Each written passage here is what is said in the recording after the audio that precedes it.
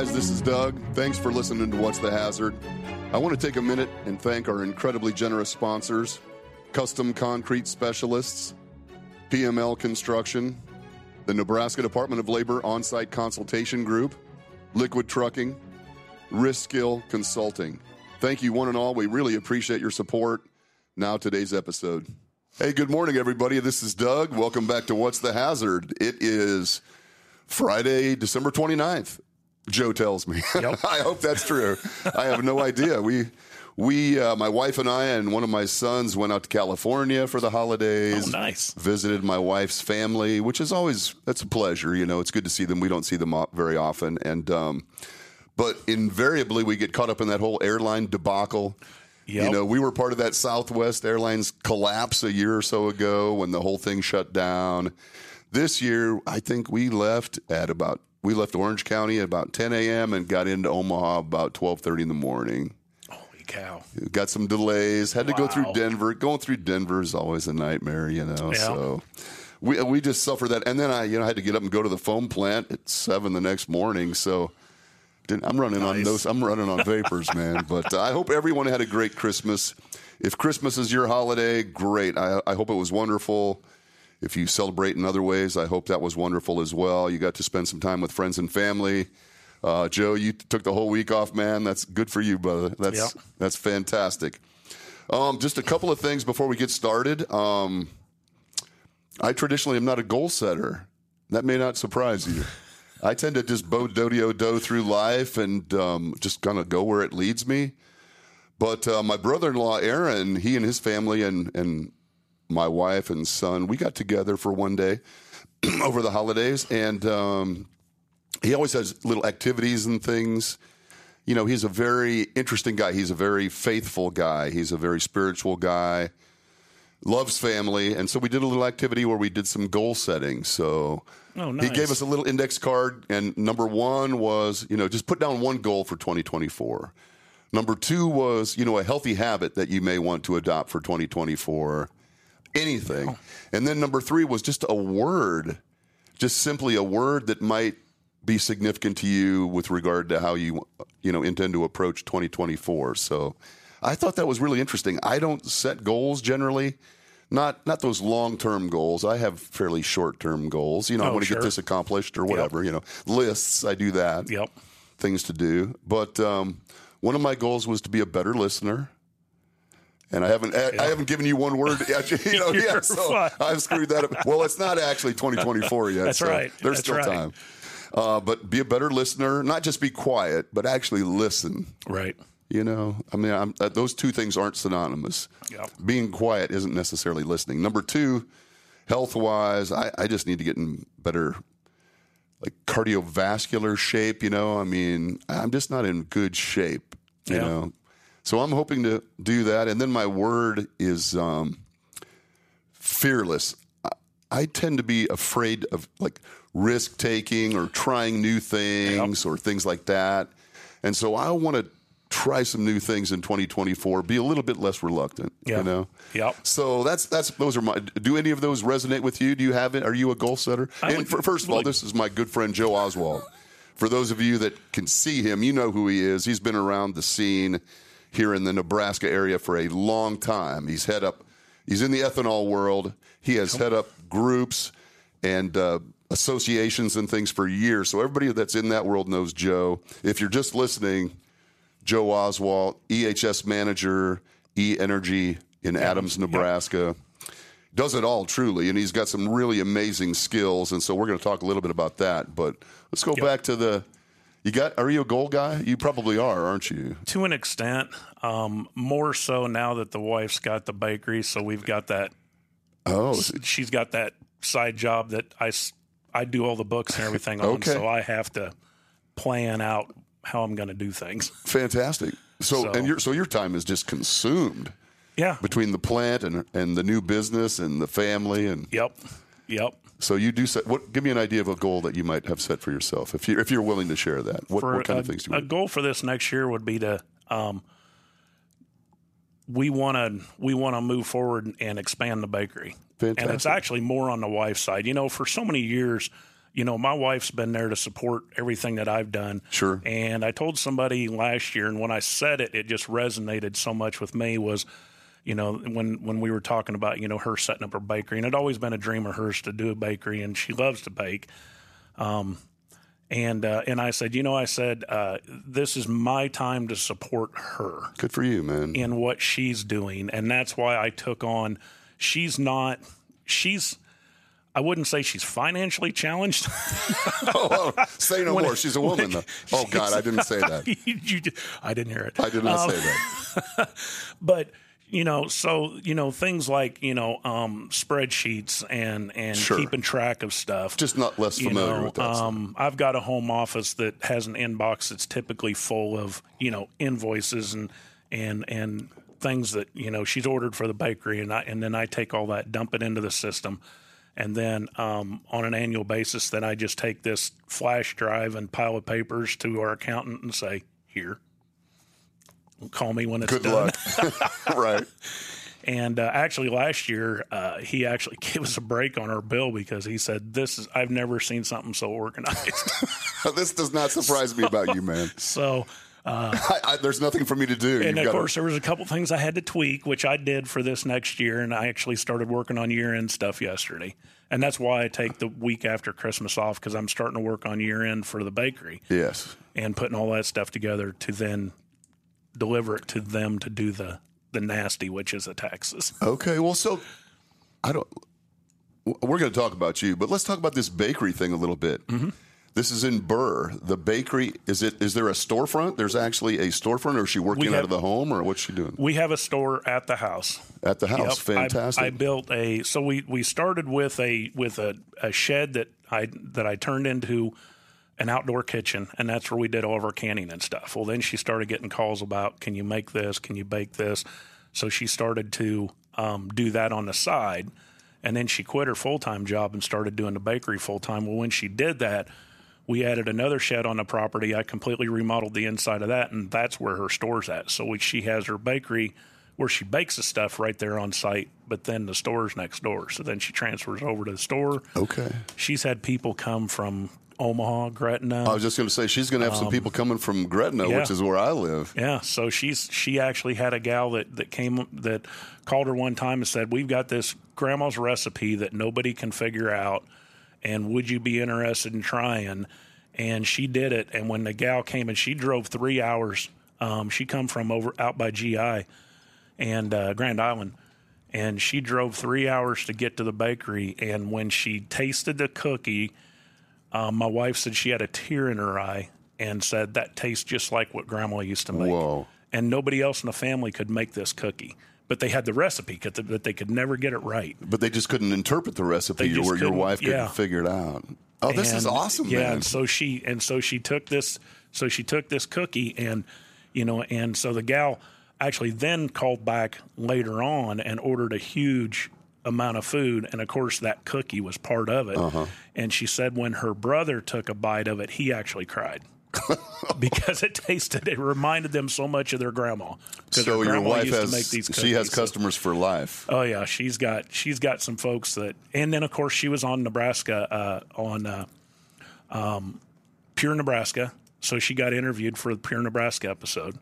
So she was on TV. Man, you should have brought her. So, well, she's got orders today that she's got. If she would have brought a carrot cake, I would advertise her business forever. Yeah, so she was on Pure Nebraska, and that's when she really started getting a lot more people from outside the area. Good, man. That's fantastic. And then we're hoping that we get selected for the Nebraska passport this year. Nice. So, and if she gets that, then we'll really be busy. So okay. I'm really excited for you. So now, I've been by your place. I was down in Burr at one time. We did a little bit of work together. I was down there. We drove by your place. Yep. Didn't stop, but I can almost picture it in my mind because I think the shed existed at that point when you were doing your canning and stuff. But, yes. So can I eat a slice of something there when I'm there? Does she have a couple of tables in the... We're working on that. The indoor area is not... customer friendly for sitting and eating. Okay. But we have an outdoor area. I've got a fire pit behind the store And then we've got tables and chairs set up where they can sit out there when it's nice out, of course. Mm-hmm. We did both planting and harvest because there's no restaurant or anything in Burr. We actually had dinners that we made for the farmers, and so the farmers would come in and eat, and they would typically either take it with them or they would eat outside. And then we did breakfast at the bakery, where we'd do a Saturday and we'd have people come in and we'd have people sit out there for 2-3 hours and just eat breakfast. And I'm loving this, man. So how long did it take you to drive up here this morning? 50 minutes maybe. From Burr. Mm-hmm. So less than an hour from where we sit right now is a bakery that we're all going to have to discover at some point here in the near future. You may not even have to work. Yeah, well, that would be nice. I would love to have to be the financial. The wife calls me her CFO, which I'm just Joe when I can do a few spreadsheets. Right. But this is nice. Yeah, I was just doing her books this morning and showing her, because we track everything, sales and inventory. Cost of inventory, all of that, absolutely. The stuff you've learned over the years from the work in the ethanol world and other world, Yep. That's fantastic. Well, I'd like to talk more about that. I'm actually carrot cake, anything like that on the menu somewhere. She makes it. Does she? She does a lot of bake to order. Well, just like that, that one gal that had the cookie that nobody could seem to make. She makes that. She gets calls on a regular basis. Hey, I got this recipe for this or that, and if there's a recipe, she can bake it. Well, my wife I will be in touch. We'll be down to sample the wares, as they say in the business. Yep. It's awesome. Yeah, so she's got a Facebook page, Adeline's Bakery, so you can go on there and Adeline's take a peek. Bakery. Yep, she's got her recipes, or not her recipes, but her menus on there, and awesome, and pictures of different stuff she's made. So. Oh, that's really exciting, man. Good for her. Yeah. Good for you both. Yeah. Well, let's talk about you. You and I have known each other. Gosh, I'm guessing 2007. Is that? Yeah, it's 2007 because right? you was still working for OSHA at the time, and you were compliance assistants. Right. And it was a NEP, Association of Nebraska Ethanol Producers. You came in and started working with that. That's right. And you were kind of coordinating. You were spearheading that organization at the time? Or? Yep. I remember that well. Yeah, we would come out and I'd just kind of give an OSHA update and talk about how that might impact the folks in the industry and stuff. And 2007. Wow. 2007. This doesn't surprise me that you know that either. I live in this weird haze, but you're a detailed person, obviously. Yeah. Let's talk a little bit about your background. What led your safety journey? How did you get to where you are? Well, I say that I grew up in the Navy. So spent 8 years in the Navy as a power plant operator, which is a machinist mate. Worked in nuke power. And in nuke power, they're very anal with what they do. Thank you. So I grew up in that anal retentive world, dealing with the Nuclear Regulatory Commission and those folks. You just get very detail oriented. And that just brought me out. I got out in 94 and jumped into industry and been running along ever since. So did a little bit of, I did some, did survey work. I did, worked as a land surveyor for a while. I worked for a utility company locating buried utilities like around Kansas City. We did a lot of, we had the whole downtown area. We had KCI Airport. I mean, we had some serious stuff. And then went to work for the railroad. We closed the office in Kansas City, the company I was working with, and so went to work for the railroad for a while as a locomotive engineer. Started out as conductor and then locomotive engineer, and then came into the ethanol industry, and that's where I got my feet wet with consulting work. Because when I came into the ethanol industry, I found that they would build you these beautiful plants. But then and most of the plants will run rail. Not all of them, but most of them do. And they build you these nice rail yards, but nobody was providing any kind of training to anybody on rail. It was kind of a, here's your plant, tag you're it, good luck. And so I built a rail safety program at the plant that I'm at now. I built a rail safety program. Well, then through the ANEP organization, other plants found out that my background was asking, hey, could you maybe come out and do some training for us? And the way we separated that was I partnered with Southeast Community College in Lincoln, And so I do all my training through Southeast Community College, and that separated me from the plant, and been doing it ever since. So I've been doing that since about 2000, maybe 9 or 10. Okay. Doing the rail safety, and then of course it moved into the OSHA 10 and 30s. You know, we've done some together. Yeah, we have. OSHA 10s and 30s. Yeah, you've done some for me in the past, man, which is always exceptional. So, and I just find it interesting that when I go out and train, what I love about it is I was a Navy instructor for my last 2 years, so I taught classes in the Navy, and so it kind of just blended into my background. But I love helping people understand how to implement programs. So you can read the OSHA manual and it'll tell you what you need to do. The hard part is taking that and then making it work at your facility. Definitely. And that's where a lot of people struggle. And I know we're going to talk about PSM a little bit, and it's no different with PSM. People read the standard and they go, oh my gosh, this thing's huge. Well, you just pick it apart, you know, and then determine, how can I make it work for my facility? Because PSM for one facility is not going to be PSM for another. It's very unique for that facility. And the first piece is the chemicals, and then what chemicals do I have that would make me covered under PSM, and then how do I build this program? And PSM just made sense to me when I first came into the industry, because it's no different than what we dealt with in nuke power. It's just a different animal, but it's the same kind of thing. So it just, as I was reading through it, I was like, yeah, this makes sense to me. A lot of people just can't seem to wrap their brain around it, and it can be tough. No doubt. So let's go back. So you said you grew up in the Navy. Did you go, how old were you when you went into the Navy? I was 17. Is that right? I was 17. I was in boot camp for my 18th birthday. Is that right? Is that legal? Did somebody have to sign you away? My parents had to sign me away. Right. Yeah. So I was actually deployed 6 months after I joined. So 18 years old, I was hopscotching all over Europe. No kidding. Deployed overseas. So what a way to grow up. Yeah. And did 2 deployments before I went shore duty. So, and then I was actually a plank owner, what they call a plank owner on the George Washington, which is an aircraft carrier. So I was there for christening, I was there for commissioning, sea trials, acceptance trials, all that stuff. I was part of that crew. Fantastic. So that was neat. And I still follow them today. I'll bet you do. So yeah, and that group of men that were part of that, plank owners, the people that were there for the very beginning, I mean, that's a pretty tight group, I bet. It is. You know, because there's probably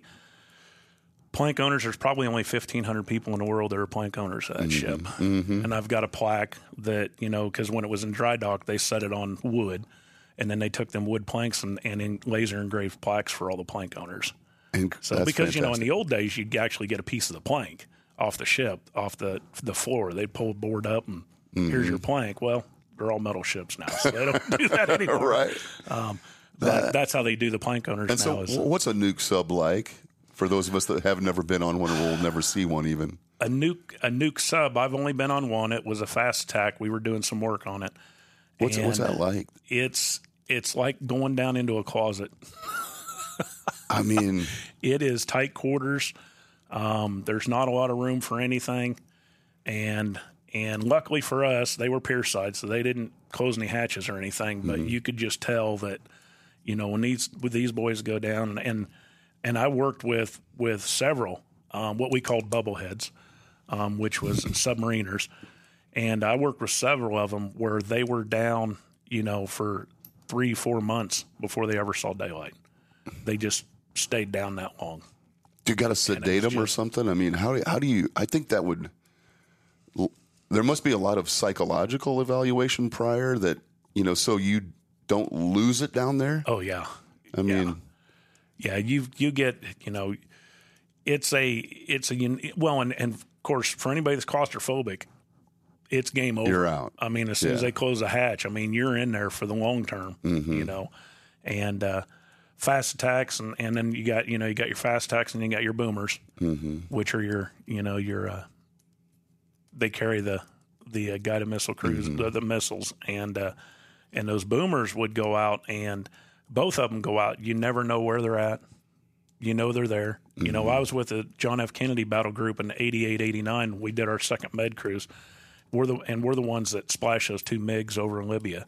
And they wanted to get a picture of the battle group. So they got all the ships together. And it's funny because, when they went to take the picture, there's a submarine. So the fast tack, because there's always a fast tack attached to the battle group. And so pops his head up, they get the picture, goes back down. Gone. And gone. No doubt. They don't want to be known. They don't want people to know where they are, I'm sure. Yeah. So they just... And they call it the silent service because you never know where they're at.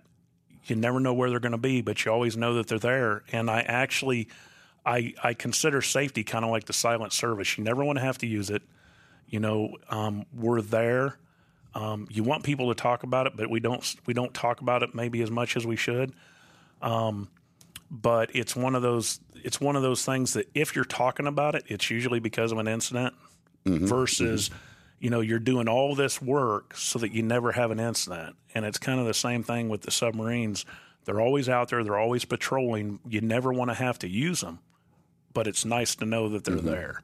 That is a really interesting analogy. I appreciate that because I think, I work with a lot of safety people, and in my clients, the safety people in these different organizations, they always feel underappreciated. They tend to take a lot of crap, even the really nice, experienced guys, people still view them differently. And I think in part because they don't understand what's going on in the background, the amount of work, preparation, implementation, all those things you talked about that are going on that you don't see. All you see is the safety guy shows up, makes some comment that typically you feel offended by, I suppose, and then they're gone again. And so I don't think there's a real understanding or appreciation for what goes into that necessarily. So that to me is a really interesting analogy. Yeah. How important that is for the peace of mind that we all need to do our work. But because I had an assistant at one time. And I had asked him, I said, what are your goals? And he said, from a safety perspective, what kind of goals do you have? And he said, I want people to know that I was here, that I did something. And he was a fellow shipmate. We spent time on separate ships, but once all Navy people are shipmates, regardless of when you was in. And I told him, I said, I look at safety kind of like the silent service, kind of like the submariners. They're there, but when you have to use them, it's gone bad enough that if they're there and you're having to use them, it's a bad day. And it's kind of like the same thing with safety. Usually safety gets this bright light shown on them when you have an incident. Whether it be a fatality or an amputation or whatever the case may be, then safety becomes a huge deal. It's there for a while. It's a big deal for a while, and then it kind of fades back into the background. OSHA goes away. Everybody kind of fades off, and then we go back to doing what we're doing. And it's really unfortunate because it's okay to fade, but it's not okay to relax. And I've always said that, for those companies that have zero incidents for, 1, 2, 3, whatever the case may be, years, good for you. But for somebody like me, that scares the crap out of me because then I'm worried about what are we missing? Let's not get complacent. Yes, we're a safe company, but there's a reason for that. And it's because you got to be very, very aware of safety and keep it at the forefront, even though we kind of want it to be quiet. But keeping it at the forefront. So it's challenging to get all of those things in place, and it's really challenging for those that, like my assistant, he wanted people to know that he was here, and I'm just the opposite. I want people to know that I'm here as a tool for them to use to be safe. But it's also okay if they don't talk to me, So, right. You really don't want to be in the forefront, certainly. Right.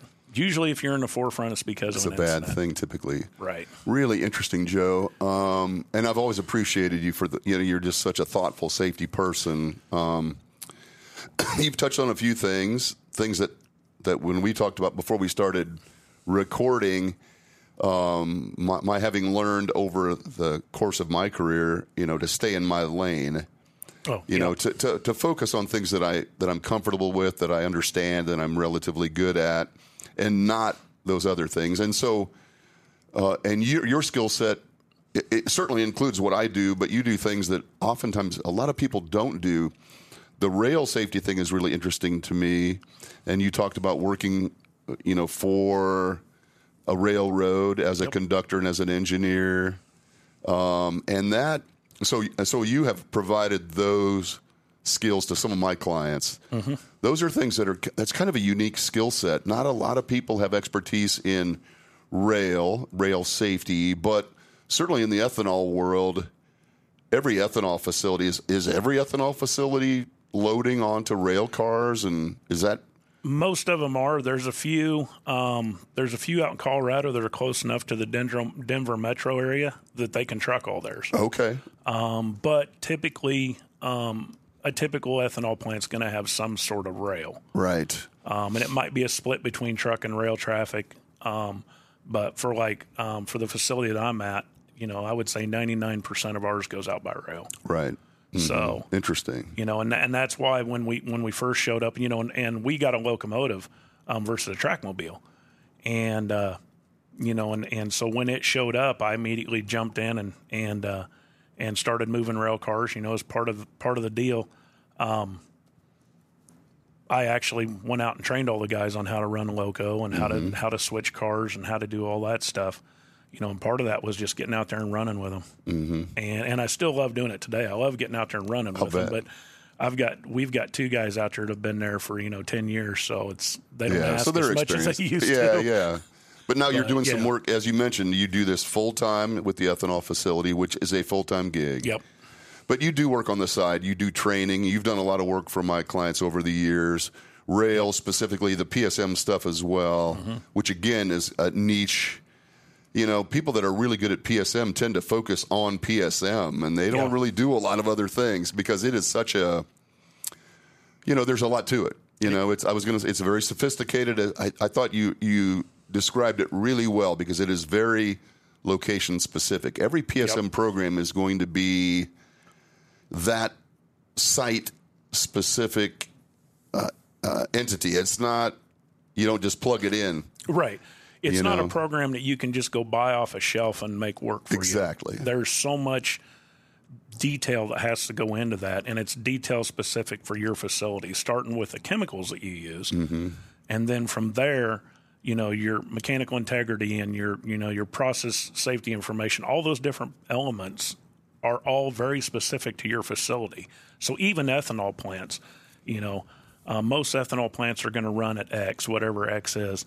And they're going to have certain chemicals. They're going to be pretty much the same. You got your high proof alcohol, and you got most of them, or a lot of them have ammonia, anhydrous ammonia. And so you would think, oh, well, that'll be easy. You can plug that in between several different plants. Well, it's not true because each one of those is going to have unique process safety information, which includes, your pressures, your temperatures, how do you run your process. All of those feed into the PSM program. Mm-hmm. And it can be different for each facility. Even two facilities that are identical in size and scope will have different PSI information. Yeah. So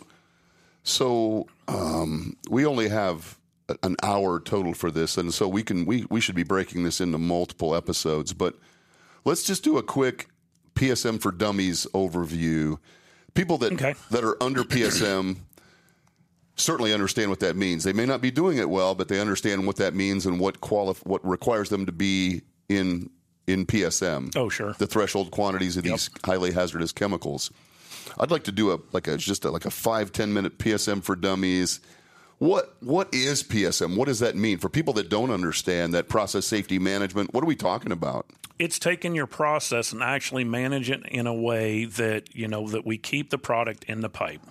Is what it boils down to. So you got your piping inside your plant. That is your primary containment. So when you talk about sumps and you talk about, you might have sumps out in different areas, and all of that stuff's called secondary containment. And why is that? Because the pipe is your primary containment. Keep it in the pipe. And your process safety management is all about keeping it in the pipe.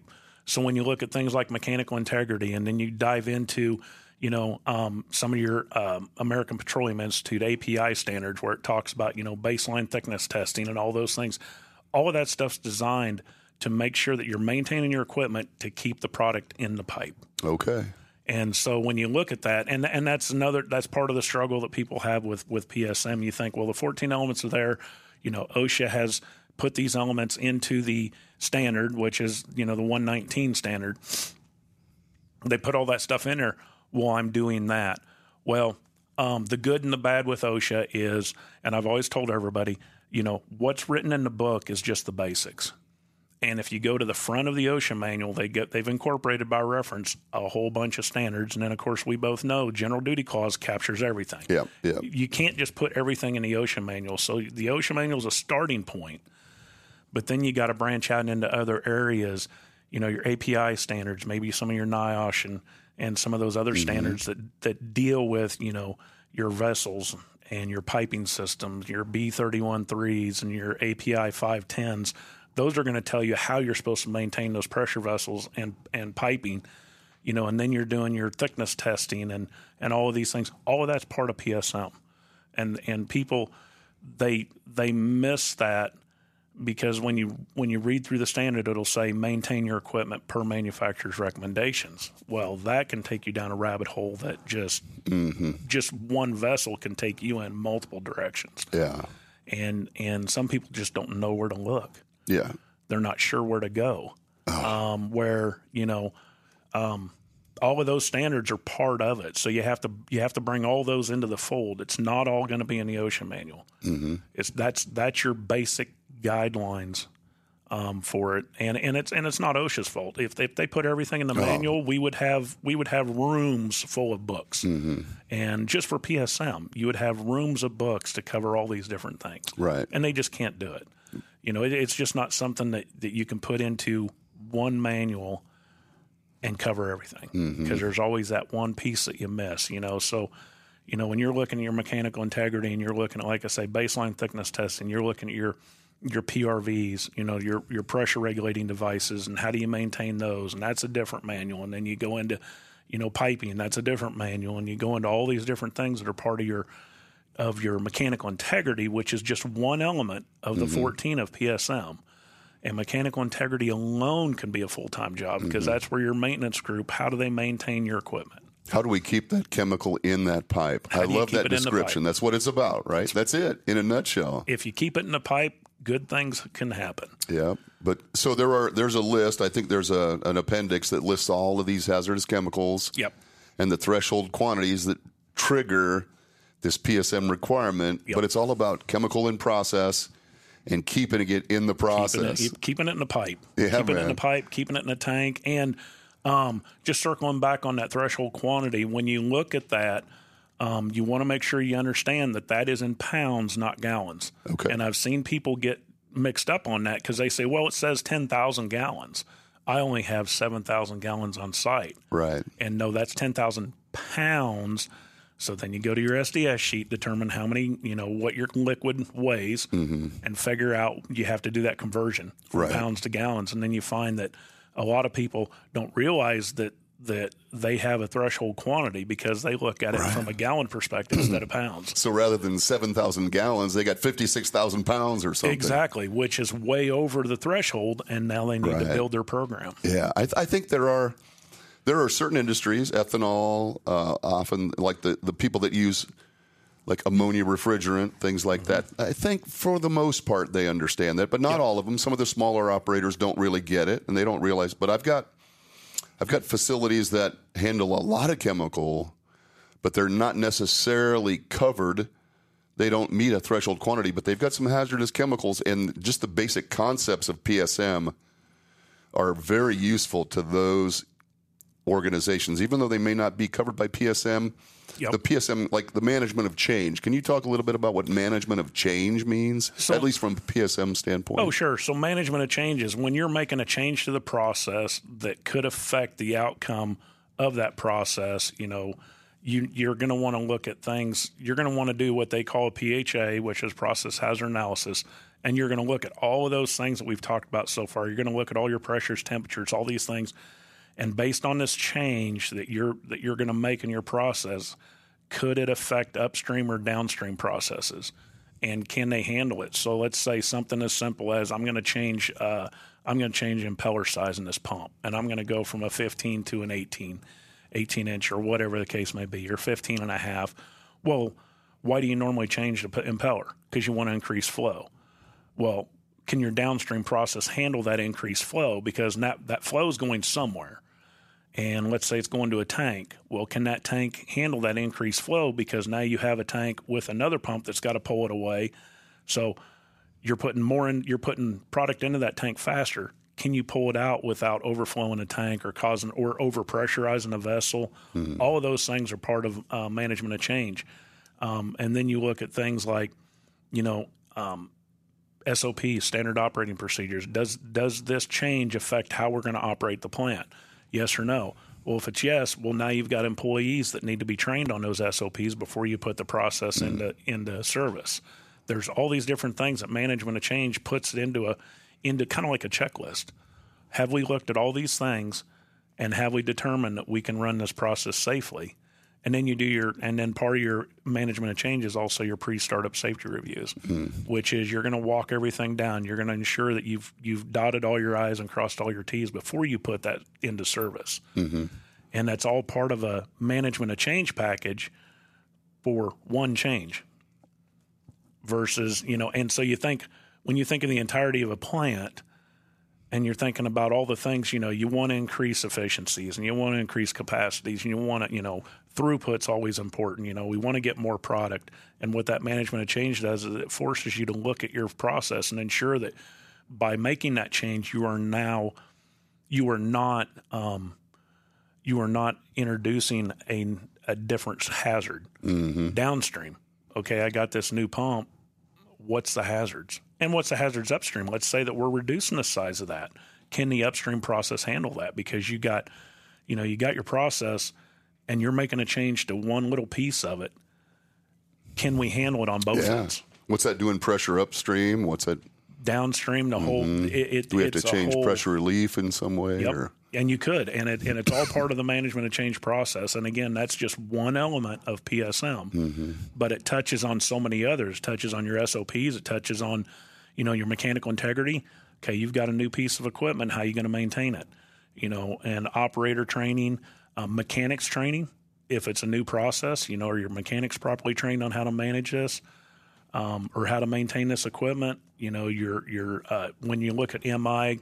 Going back to your mechanical integrity, that includes your PMs, which are your preventive maintenance procedures for all that equipment that is part of PSM. Mm-hmm. So it can be a full-time job. Definitely. Just PSM. Yes. Having one person to just drive this and drive all these the 14 elements. Yes. And so as a consultant, when you consult with people, are you developing PSM programs, or are you auditing programs, or what do you do? How do you help people with their PSM? Make sure they haven't missed something? Usually I start with an audit, and whether it be safety or rail, I always like to start with an audit to understand, well, where are you at today, and what assistance could you need? Because a lot of times they'll call and they'll say, well, I'm not sure what I got. Mm-hmm. Well, let's take a look at that, figure out what you have, and then figure out if there are things, there might be things you're doing really good. Say, man, that's a really good piece of the program. Yeah, you can tweak this a little bit. I think most people have a good start. They're just looking for, is this good enough to pass an inspection? Mm-hmm. Yeah. And, so you look at that. Keep my stuff in the pipe. Or keep the stuff in the pipe. Whatever that is. And so, and some of that can be a deeper dive. When you start talking mechanical integrity and things like that, that can take you down some significant rabbit holes. Because now you're looking at PMs and you're looking at specific equipment. And do the PMs meet the manufacturer's recommendations or best management practices? So there's two pieces of that. You can do strictly manufacturer's recommendations, which nowadays with the legalities of everything, a lot of manufacturers don't give specific procedures anymore. They say, well, maybe grease it on a frequency of 3 to 6 months, and so it can be a challenge to build your PMs based on manufacturer's recommendations. They're just less willing to give you specifics. Certainly, they don't like that, to box themselves in like that. Right. Probably. And so then you have your BMPs, which is your best management practices. You have folks that know that, we've been dealing with these pumps for years, and this seal only requires, greasing every quarter or every 6 months or whatever the case may be, because believe it or not, you can't over grease stuff. Mm-hmm. And so that's where your best management practices come in. And as part of process safety management, you can use best management practices, but you have to document why you're not following the manufacturer's recommendations. And it's as simple as, having a piece of paper that says we've done the analysis, we're going to do this because we know that this pump does this. You write it all down, put it in the file, and away you go. Interesting. And what a lot of people fail to do is they fail to document. Yeah. Is what I find a lot is it's not that they're not doing it. It's that they're, I sat in some seminars out in Denver a long time ago, and I remember it was an EPA inspector, and we were talking risk management, which is the PSM side for EPA. Mm-hmm. And the auditor stood up, and you could hear a pin drop when he said it. And to me, it made perfect sense. But a lot of people were just amazed that he even said it. And he said, if it's not wrote down, you didn't do it. Period, end of story. You could have the greatest story in the world. You could sit here and tell me everything that you did. Yep, that sounds perfect. Where's it written down? Mm-hmm. It's not. Well, you didn't do it. Mm-hmm. And I went through an RMP audit years ago with EPA, and the EPA auditor, she said exactly that to me. As part of PSM and RMP, you should have a management program that tells that each element, how am I developing and building each element of that program. And so as we're going through the audit, she asked me, she goes, do you have a management system? And I said, well, here's what we do. And so we spent a couple hours going over all this stuff. And she goes, that's exactly right. You're doing exactly what you need to be doing. Do you have that wrote down? And I gave her that deer in the headlight look. I'm like, Mm-hmm. And this has been years ago. And she said exactly that. She goes, you're doing everything right, but you don't have any of it written down. So how do I know that you're actually doing it? Mm-hmm. And so you develop your management book, and it's basically taking each element of PSM and then explaining, how do I make this element work? So how do I do MI? How do I do this? And develop that manual. And I developed that manual, sent it to her, and it was perfect. And that was one of the citations ones. We didn't have a management system, which they were looking for something in writing. I see. And so I built that, sent it to her. Citation went away. She said, "This is perfect, done." Awesome. And went away from it. So, and that's one of the things I find with a lot of folks is they just don't have those. They don't have it wrote down. Mm-hmm. It's not that they're not doing it. They're doing it, but they don't have it wrote down. And they need to. And they need to because someday we're all going to retire, maybe.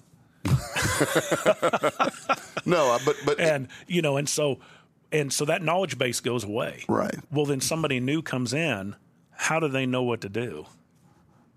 They typically don't because they're trying to rebuild. They're trying to rebuild that wheel because it's not written down anymore. Right. So they're trying to decipher the little bits and pieces that they see that are in place. Yep. And it always takes a different path. Invariably, when I interact with changes in safety people, that guy before me was an idiot. He didn't know, well, he or she had a good plan. Yep. Maybe didn't have it detailed and documented correctly or to the, adequately. But so it's always going off in a different direction, and people are changing directions all the time. Whereas if we had this level of documentation, we wouldn't have to change direction. We could just stay on the path. Well, and it's about interpreting the standards too, because I've sat in a room with other folks and we've read the exact same standard together and we interpret it completely different. Mm-hmm. And I've had that with OSHA inspectors and I've had it with just other safety guys. They'll read the standard and they say, well, I read it like this, and I'll read it and I read it like this. Mm-hmm. And had some success with OSHA. Matt Thurlby, which maybe people know or don't know, is the area director now. Well, he was one of their PSM inspectors, and I spent 6 months off and on with him way back when doing a PSM audit. Yeah. And there were times where we would sit in a room and he would be reading, and we would spend an hour and a half just talking about a standard. And say, I interpret it this way, and here's what I'm doing. And he'd go, yay or nay.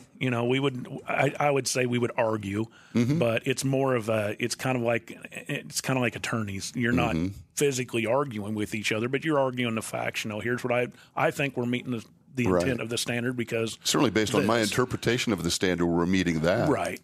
And that's what's most important is are you meeting the intent of the standard? Right. And if you are, that can look like 10 different things for 10 different facilities. Right. Each facility does it differently. Hot work permitting is a good example. It's part of your PSM program. You have to have a hot work program.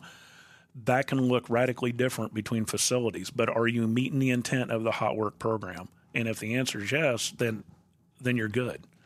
And it's all about meeting that intent. And it's that way with any standard that's out there. You read through it, and are you meeting the intent of the standard? And, you brought up an interesting point earlier about, there's people that are below the threshold quantity for a chemical, but they might be covered somewhere else. Pneumonia is a good one. You're below the threshold quantity, but there's a whole separate standard within the OSHA manual for ammonia, for anhydrous ammonia on site. If you have a incident with ammonia, that doesn't mean you can't be cited through the PSM standard, because the general duty clause gives OSHA the latitude that then I say, and I mean it with the best of intent, is they will go find the standard. They will go find the language, because really what it boils down to is if you read 5A1, and 5A1 says the employer shall provide the employee a workplace free from recognized hazards. Key words, recognized hazard. If it's a recognized hazard, ammonia is, whether it be 100 pounds or 10,000 pounds or 100,000 pounds, it's a recognized hazard. How are you protecting your employees from it? And that's what OSHA is going to look at when they come in, is that recognized hazard. Did you recognize a hazard, and what were you doing to mitigate it? And if the answer is we weren't doing anything, they can pull the language out of wherever they want, because 5A1 allows that. Absolutely. And I've seen it happen where there were facilities that weren't part of the PSM program, but they were cited, and the language was word for word out of 119. Right. So they're not citing 119 specifically, but they're using that as a reference in their 5A1 to demonstrate, this is a recognized hazard, and this is a way to mitigate that. Yes, and so for whatever reason, I know there was a fatality in Nebraska one time with a facility that wasn't part of PSM, and they got cited, and it was word for word right out of 119. Because they had anhydrous ammonia on site. I'm familiar with that one. So, and I know that, a lot of people say, well, I'm not, I don't have enough ammonia, so it doesn't matter. And it's really not true, because 5A1.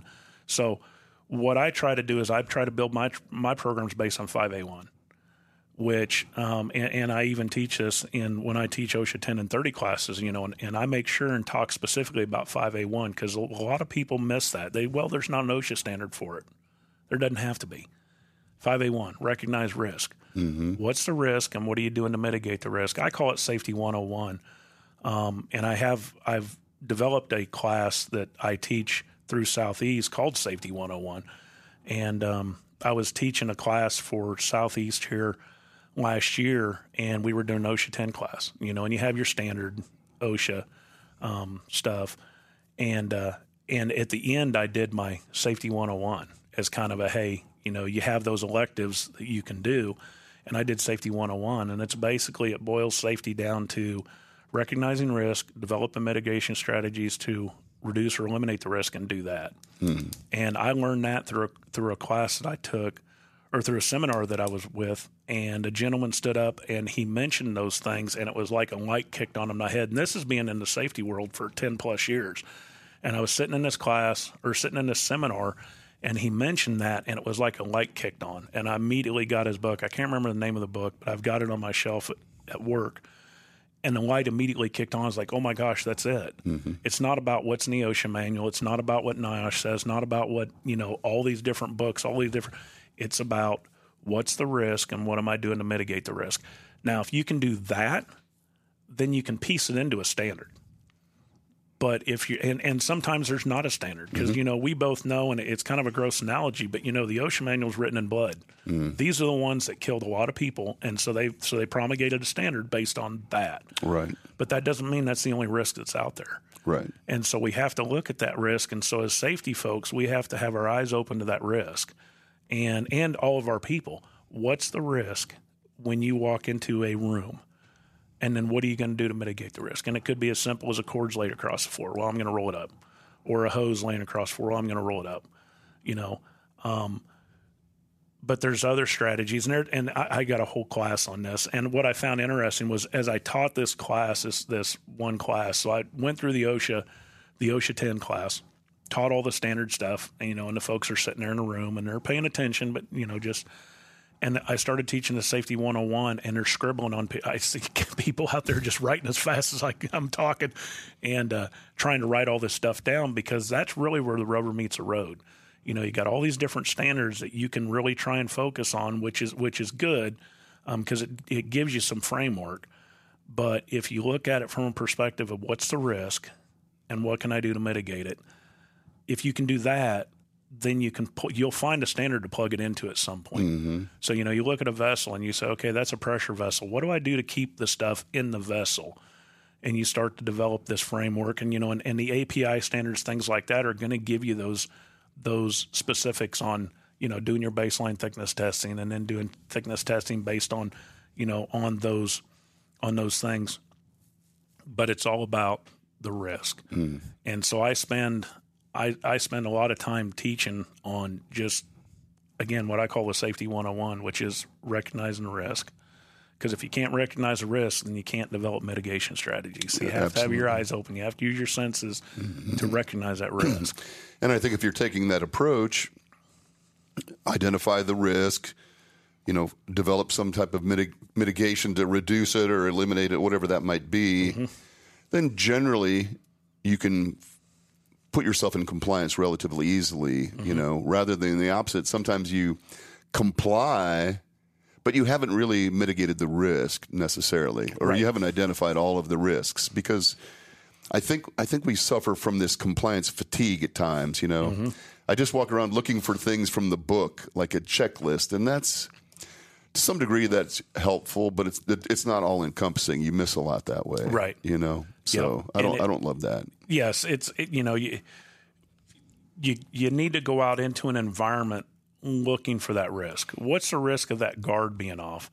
You know, what's the risk of not having a keeper pin in that hose? You know, you know, what's the risk of this hose laying across the floor? You know, and identifying those risks. And some of the mitigation strategies are a little more challenging than others. So, you know, you got the pyramid, you know, elimination, substitution, engineering controls, administrative controls, and PPE. You know, those are all different levels of mitigating that risk. And, of course, as you go up the pyramid, starting with elimination, substitution, the dollar signs go up as you look at that. But if you're lucky enough to be on the head end of a project, you can mitigate that risk based on how you build it. And we've done that. I've been on the head end of projects where we looked at how can we mitigate risk, and it might be as simple as don't put walls up. You know, so when you're talking about combustible dust, you have to have 5 things for combustible dust to occur, and one of them is confinement. Well, if you remove the confinement, what do you have left? If you take one of those elements away, now you have taken away the ability to have a combustible dust explosion. And mechanics might not like it this time of year. It's a little harder to work on equipment when it's really cold. Sure. But you're looking more at risk of, you know, what's the risk of closing that in? And that could be, now you've confined that dust into an area where it doesn't mean you can't have a deflagration event. Right. But a deflagration event's not going to blow walls out. Right. It's not going to blow equipment up. You're going to have a quick fireball and it goes away. And you won't have the secondary because you don't have anything confining that sudden increase in pressure. It just kind of goes away. It dissipates. Yeah, that's exactly right. So, you know, so that's, excellent. You know, so when you're looking at that and you're looking at safety, thinking what's the risk, you know, then you start working through that. And once the system's in place, it's harder to do the elimination and substitution. But engineering controls, you know, you got that real noisy air compressor. You could put walls around it and reduce the footprint of that noisy area. So it's not half the plant now. It's reduced to an area inside a room, which now you might have, you know, specific hearing protection requirements in that room, but not in the entire plant. And then your administrative controls are your policies and procedures, and then of course PPE. And people think, well, you've given up on everything else, so PPE is the answer. No, you can do things safely with PPE. You don't have to have the administrative controls, the engineering controls, all these other things. If you can do it safely with PPE, that's okay. And I've seen PPE work. Absolutely. I've seen it work. I've seen arc flashes where the guy walked out of the room and had no issues whatsoever, and he was consumed by a fireball. Right. And he walked out, and the only thing he had was where they'd taped his gloves together, he had just a little bit of piece of the tape that didn't quite stick, and he had just a little bit like a first-degree burn right there in that one little spot, and that was it.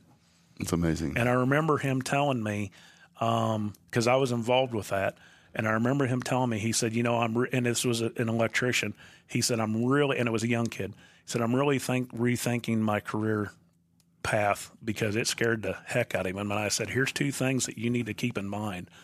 One, you had all your PPE on. You was doing everything right. Look where you're at. It blew the entire side of the panel out. Mm-hmm. Look where you're at. You're standing here talking to me. And the most important thing is you're going home to see your family tonight. That's all that matters. Mm-hmm. He was more worried about, oh, my gosh, look at all the money you're going to have to spend to replace this panel. And I said, I don't care about that panel. What I care about is the fact that you get to go home and see your family tonight. And he stopped by my office on that. This happened like on a Wednesday. He stopped by my office on a Friday. And when he walked in my office, he said, I want to apologize. And I stopped him in his tracks. And I said, you did nothing wrong. Root cause, we found that when they were pulling the wire, they nicked a cable. Mm-hmm. Well, when you're talking very high voltage stuff, it don't take much. Right. And that's what caused it. They had done all the inspections, and they just missed this little nick. And to this day, I still have that piece of wire in my office. And I stopped him in his tracks, and he had tears in his eyes because he was worried, oh my gosh, look at all the money that I caused, this damage to this equipment and everything. And I looked right at him and I said, the only thing that's important is that you're going home to see your kids. Mm-hmm. So that's all that's important. We can replace that panel. We can replace all that stuff. We can't replace you. Right. And it's interesting how. And that's what safety's all about. That's why we do what we do. Well, I think people gravitate to looking at things as negatives. That's a success, really, right? That's a success story. We identified this hazard, we prescribed these controls, and the controls worked. Yep. And we didn't have a bad outcome. I mean, as you said, there's some equipment, whatever, that kind of thing, but it was a success. I think sometimes people immediately want to look at it as a failure, but those are successes, and we have to be grateful for those. It's absolutely, and that's why I keep that wire. That's a success story, and that's a story that I tell often to people because it resonated so much with me. Because I remember when I pulled up on the site, and I'm thinking, "Oh my gosh, we had an arc flash. I hope the guy is not hurt," And I pull up to the site, and I don't see a bus. Mm-hmm. And so the first thing I do is I get out, and I'm like, where's the person that got hurt? They're all, there's a bunch of guys standing around talking. Where's the person that got hurt? And the guy turns around and he goes, well, it was me in there. And I'm like, and I'm looking at him and I'm like, so where were you at? Well, I was in there. So he tells me and then he showed me, he goes, and I said, well, are you injured? And he goes, well, other than needing to go change my pants, he said, I've got this little burn. Like say it was like a 1st degree burn on his wrist. And it was just a tiny area.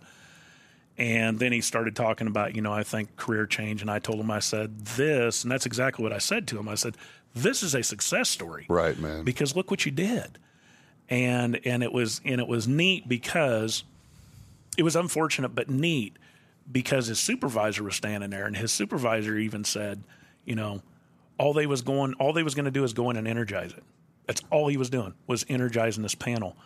And so he's getting all his gear on, and this kid's like, all I got to do is go in there and energize. This is taking longer for me to put on all this gear than to just go in and flick the switch. Why can't we just go and say? And the supervisor's like, nope, we have procedures. Mm-hmm. This is what we're going to do.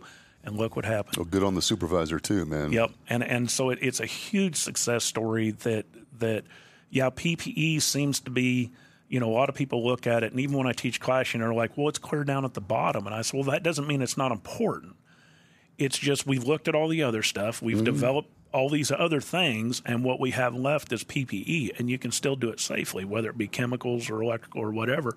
If you have the proper gear in place, you can do it safely and have events like this and walk away. Right. And this kid walked away. Excuse me. So many of those are combinations, too. I think when people look at mitigating risk, it's not pick one of these. Sometimes it's a combination of multiples. You can do a certain amount of engineering. You can do a certain amount of administrative procedural control. You can do a certain amount of training and then apply the PP, whatever that is. It might require a little bit of unless other than elimination, you can substitute and still have to do the others. Oh, yeah. If it's less don't, I think oftentimes, just building that capacity into our controls is the key. Yeah. So that if we have a failure like that, because you had procedures, you had training, you had PPE, you had done what you could from an engineering standpoint, and it worked. Yep. So, everybody should. That's what's important. Yeah, look in the mirror and say, whew, but it worked, It worked. And I think we spend, of course, in the safety world, it's so easy to point out the failures. Oh, the guy didn't have his fall protection on, right. Or, oh, he didn't have his safety glasses on, or, oh, he didn't have this or that on. And I think it's important that we also, and a lot of us struggle at this, is you see people working safely and you just think, cool, they're working safe and move on. We don't stop and talk to them and say, hey, really appreciate the fact that you guys are, working right. safe. And, because, I truly believe that people don't come to work with the intention of getting hurt. I believe they want to come in and do the best job. Sometimes they get in a hurry or whatever the case may be. But, and people want to be recognized. I mean, that's just human nature. You want to be recognized for what you do. And so it's important that we point out the failures when they occur. I call them opportunities. I don't call them failures. I call them opportunity for improvement. But you point out those opportunities, but at the same time, you need to be pointing out what they're doing right. I agree. Because it's so easy, it's no different than raising our kids. It's so easy to point out the stuff that's wrong, but never praise them when it's right. Because you just kind of expect it to be right. And it's like, there is that doing tendency. It right, good.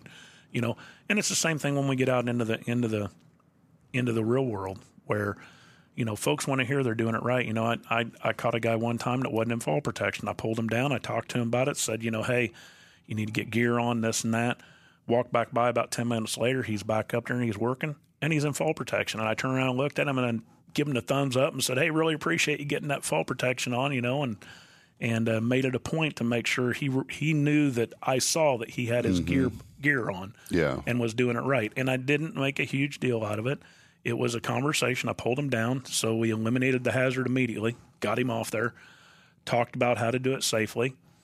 And when I happened to walk back by a little while later, because he went off looking for a harness, when I walked by, 10, 15 minutes later, he's up there working safely. And I made it a point to say, hey, thank you for go getting a harness. Right. It's all about making sure that you're safe. I don't want you to fall and hurt yourself. So I agree. I do think that gets overlooked a little bit in our, there's everything, just trying to get things all accounted for and take care of everything. We neglect that piece sometimes. But that's an important piece because I think you're absolutely right. All we want as employee, you will hear people complaining about hours and pay and things like that. But what we all really want is just an acknowledgement, a little bit of thank you or something. It doesn't really take much. Yep. I think we should all in 2024 make it a point to be a little bit more thoughtful about that. Expressing a little gratitude for the people that have, kind of taken seriously what we've asked of them, to do these things a little bit differently. Maybe it causes them a little bit more time to have to go put on the PP, whatever. Right. But thank you for doing that. That would be a good goal for 2024. A little bit more appreciation and affirmation, maybe.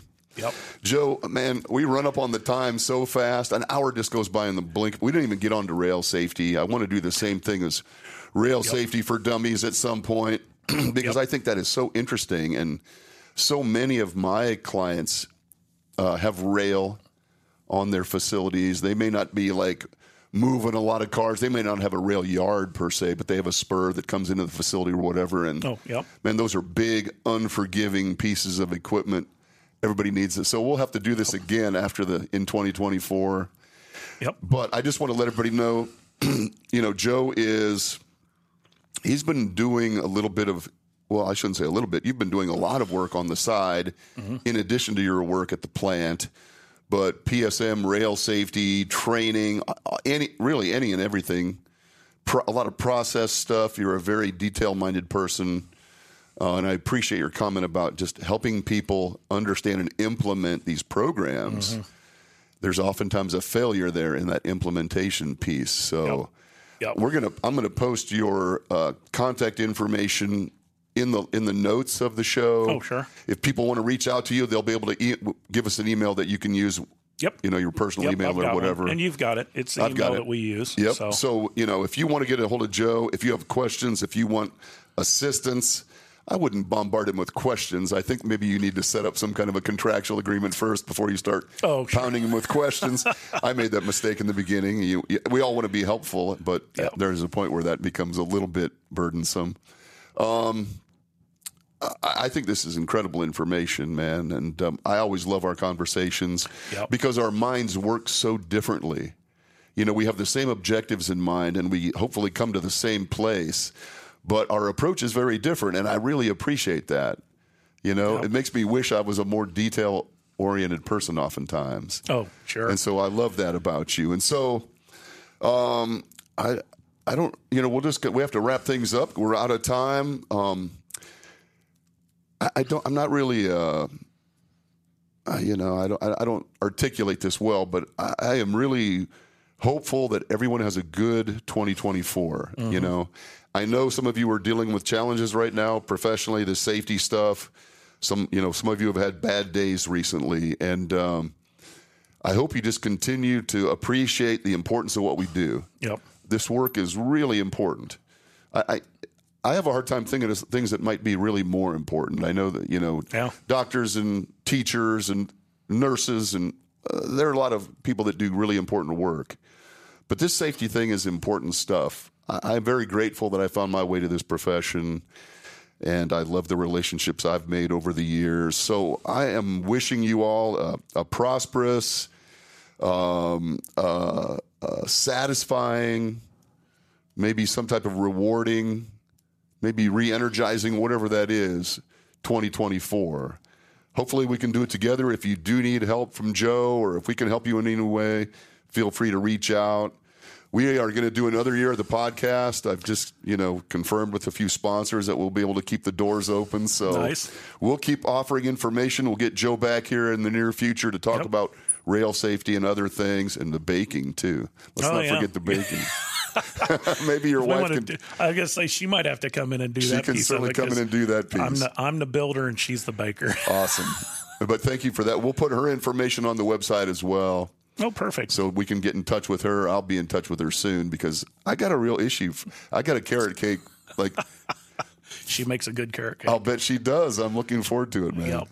Thanks for coming up. Oh, you bet. Appreciate your driving up, man. And I hope you have a great New Year's and a great 2024. I know we'll be in touch. So thank you, everybody. I hope your year was a satisfying one, and we look forward to spending some time together in 2024. So enjoy the weekend. It is Friday now, Friday afternoon on the 29th, I think, or 28th, or whatever day we established. 29th, yep. 29th. We decided it was the 29th. Have a great weekend, and we'll be back on next Friday. Talk to you then. Bye-bye.